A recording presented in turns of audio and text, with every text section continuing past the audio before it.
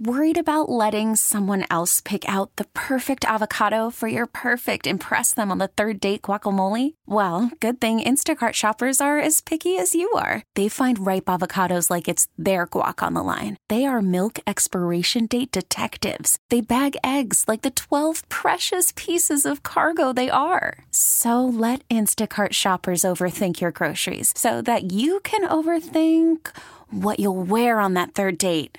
Download the Instacart app to get free delivery on your first 3 orders while supplies last. Minimum $10 per order. Additional terms apply. This episode is brought to you by Progressive Insurance. Whether you love true crime or comedy, celebrity interviews or news, you call the shots on what's in your podcast queue. And guess what? Now you can call them on your auto insurance too with the Name Your Price tool from Progressive. It works just the way it sounds. You tell Progressive how much you want to pay for car insurance, and they'll show you coverage options that fit your budget.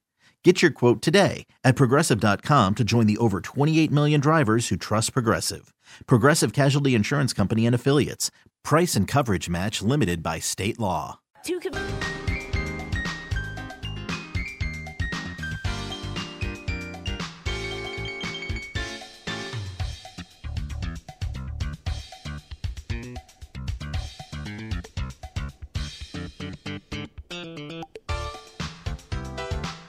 Hey, good afternoon. Welcome to the program. I'm glad you tuned in finally. Where have you been? Go check out the website, the Whiskey Kettle. I just typed in some information about an event coming up, the Whistling Kettle, and you can learn more. I should have asked them to give away something, and I completely spaced that out. Before we talk about the wine of the week, let me tell you that there's a fun event coming up. Let's see if I can get this right. Go to Eventbrite and search cigar and whiskey tasting. It's out at Dan Stockamer's beautiful location in the Vineyard out well west of town. And it's done by Nelson Escalante from LDF. And he's going to be conducting a tasting of barrel craft spirits, okay? And you go, well, what the heck is that?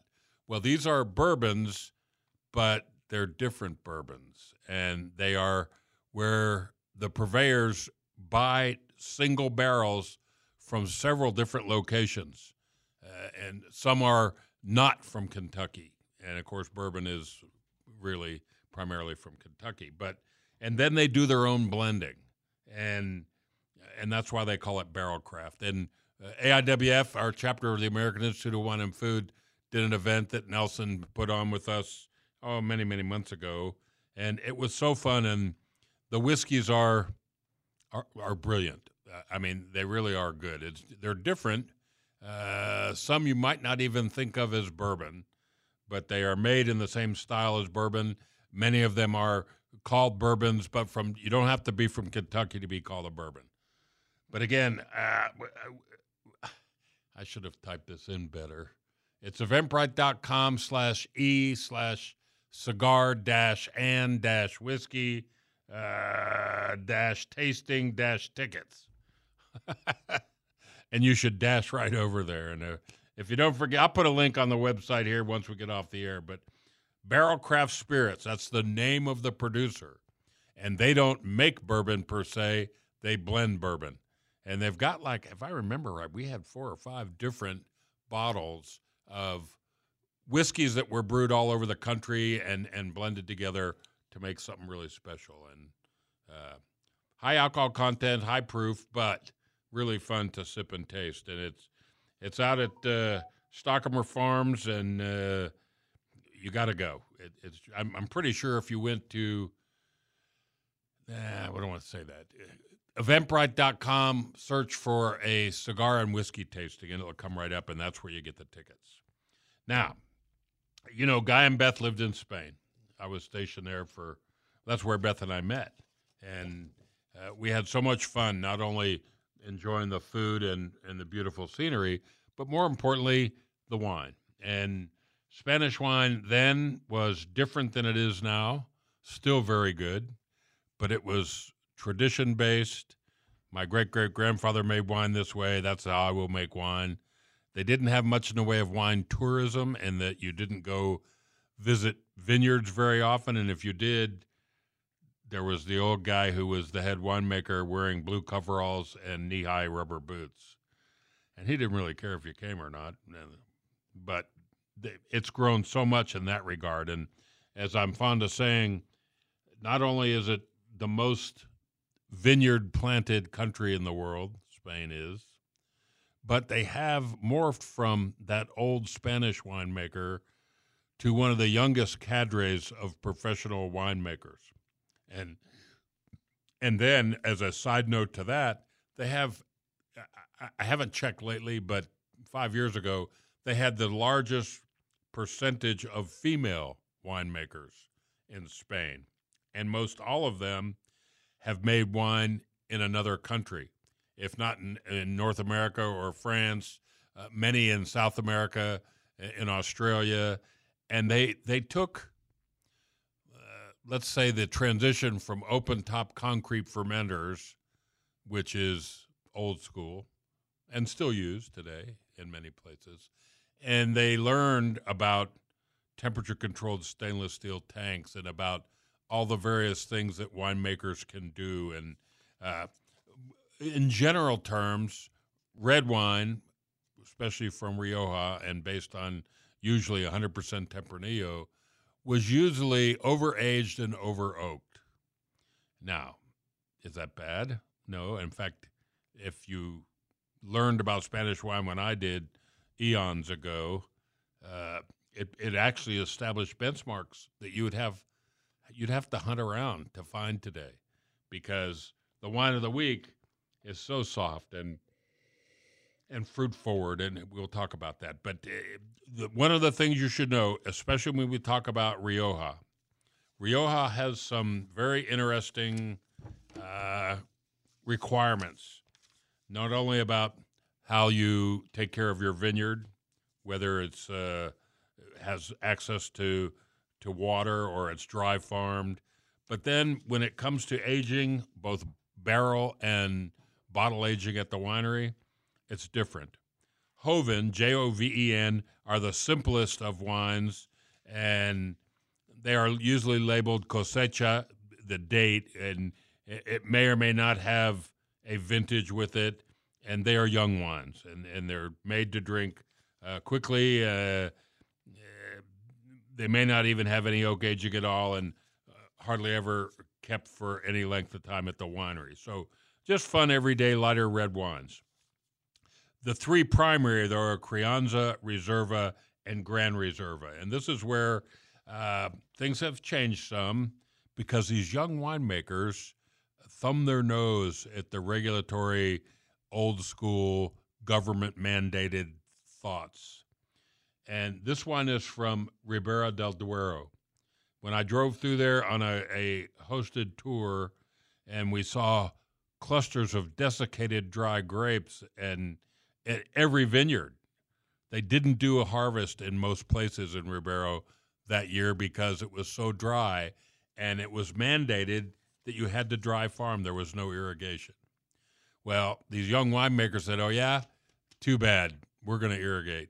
We're not going to waste our fruit, and we're going to make wines. And if they don't fit into one of the regulated indications, Crianza, Reserva, Gran Reserva, we're just trying to make good wine that people like. So it's changed some, but the basics, and this wine from Viña Gormaz is a Crianza, aged for at least 1 year in oak and 1 year in bottle. And then when I look at the elaboration of this wine, it's 100% Tempranillo. It had a lengthy fermentation process and maceration of over 10 days. Malolactic fermentation took place in stainless steel temperature-controlled tanks, and then the wine was transferred to French and American oak barrels. Some new, some used, it doesn't say a percentage, but for 14 months. Obviously, that is longer than the minimum significantly, at least 1 year in oak, so this one had dang near a year and a half. Then it's supposed to get 1 year in bottle before release. This wine was aged only 8 months in bottle before release. So theoretically, unless things have changed, and I don't think they have, it probably shouldn't be labeled a Crianza. But, oh my goodness, I've got it poured here, and the nose is so pretty. I mean, ripe fruit, maybe a little cocoa powder, or sorry, I'm snorting wine here, but so a little bit of nuttiness, maybe some coffee bean. That's weird, but and then you take a sip, and this is where, in the old days, this wine would have been heavy-handed with oak, and usually with all American oak. That was predominant back in the day when we lived there. But they have incorporated French barrels, and even some Hungarian wood is seen in high-quality red wines from Spain. This one, like I said, has a combination of French and American, and I would guess, this is just off the top of my head from smelling and tasting, that the American oak barrels are predominant in this, but they are not any of the new ones. New American oak puts a lot of oak influence, that coconut, vanilla, toasty, charred wood aromas in a red wine. But this one is so soft and so plush. And, you know, if you're a big Cab fan, this may be, he takes another sip, it may be a little softer than you like. However, if you're a Pinot fan, Pinot Noir, this wine's right up your alley. And this wine be so good with an array of great fruit. But as I sip it and I let it hang in my mouth for a while, there is no sweetness. When I say there's a tinge of mouth-coating sweetness, don't even think about sugar and sweet. It is not a sweet wine at all. But it's that beautiful fruit with a backbone of soft, refined tannins. There's good acidity, makes it just such a beautiful food wine. Oh, yeah. And complex, balanced, and put together really in a consistent manner that it's just fun. And I don't know, did I put the... no, I didn't put the wine enthusiast. It's James Suckling rated the wine a 92. This wine was like, don't shoot me, but it's 13 plus or minus 2 on sale. It's right in the front of the store at Jacob Liquor Exchange on North Rock Road, and it's just a beauty. And this producer, by the way, Gormaz, Gormaz, was a former cooperative that went into individual ownership in the late 70s when we were stationed there. And they produced several labels. They are probably the undisputed leader in Ribera del Duero in the eastern subregion of Soria, S-O-R-I-A. This zone was often overlooked. It's towards the middle of Spain and closer to Rioja than not. And that's why Tempranillo is the primary grape, in this case 100%. But dusty, intense. In Soria, there's individual villages, almost like in Burgundy, and little family-owned plots of grapes. And Viña Gormaz sources from all of those little producers and takes those beautiful grapes and turns it into something on a par with Burgundy. And maybe that's a little bit why my brain started thinking that if you like Pinot, you would like this wine. Family-owned and controlled small plots. Some of them as little as a row or two of vines. And it's really fun to see what Jose Garcia is the winemaker. Not that matters, but they have had a great run of highly rated wines, and they're not expensive. And to me, that's the bargain. Really something you should try. Viña Gormaz, it is the 2016. Okay, so while it may not have stayed at the winery for only 8 months instead of a full year, as it has been put into distribution and marketed, this is a 2016. This one's got a little bottle age. It doesn't show aromatically like bottle age might do, but then again, it's not that much. Wait till 2026, get 10 years in the bottle, and you'll see somewhat of a difference. But again, it's from the region, the domination of origin, Ribera del Duero. It is, a mouthful. I just think that 14% alcohol. Okay, I'm pouring me a little bit more. I'm sorry, but I can't talk without smelling it. It is black fruit. That cocoa on the aromatics kind of comes through on the palate, and oh yeah, and then it's just so nice long finish, but soft. Pinot Noir line. Viña Gourmand 2016 from Ribera del Duero. It's right when you walk in the front door in the center aisle at Jacob Liquor Exchange on North Rock Road. I hope you'll stop by there. Hey, don't forget, mark your calendar. Art of the Trail event, Saturday, October 14th, 4 p.m. to 7 p.m. It's a free event.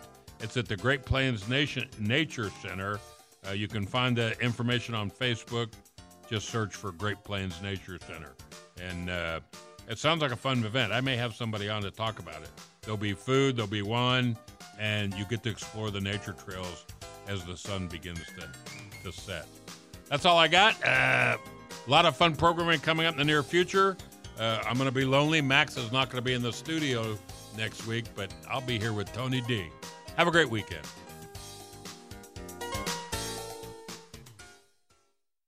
This episode is brought to you by Progressive Insurance. Whether you love true crime or comedy, celebrity interviews or news, you call the shots on what's in your podcast queue. And guess what? Now you can call them on your auto insurance too with the Name Your Price tool from Progressive. It works just the way it sounds. You tell Progressive how much you want to pay for car insurance, and they'll show you coverage options that fit your budget.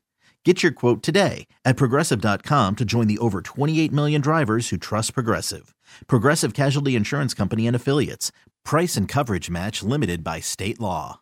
We really need new phones. T-Mobile will cover the cost of 4 amazing new iPhone 15s, and each line is only $25 a month. New iPhone 15s? It's better over here. Only at T-Mobile, get 4 iPhone 15s on us and 4 lines for $25 per line per month with eligible trade-in when you switch. Minimum of 4 lines for $25 per line per month with autopay discount using debit or bank account. $5 more per line without autopay, plus taxes and fees. Phone fee at 24 monthly bill credits for well-qualified customers. Contact us before canceling account to continue bill credits or credit stop and balance on required finance agreement due. $35 per line connection charge applies. See T-Mobile.com. Odyssey is giving you a chance to win a trip to London to see Taylor Swift at the Eras Tour. It's Tay in the UK. Hey, it's Taylor. Just download the free Odyssey app, log in and listen to a participating station for a minimum of 60 minutes to get your daily entry. And you could win a chance to fly off to London with 3 friends and see Taylor. I can't wait to see you at the Eras Tour in London. For more, go to odyssey.com/Taylor. Tay in the UK. It's on the Odyssey app. Thanks to Republic Records. This is a national contest.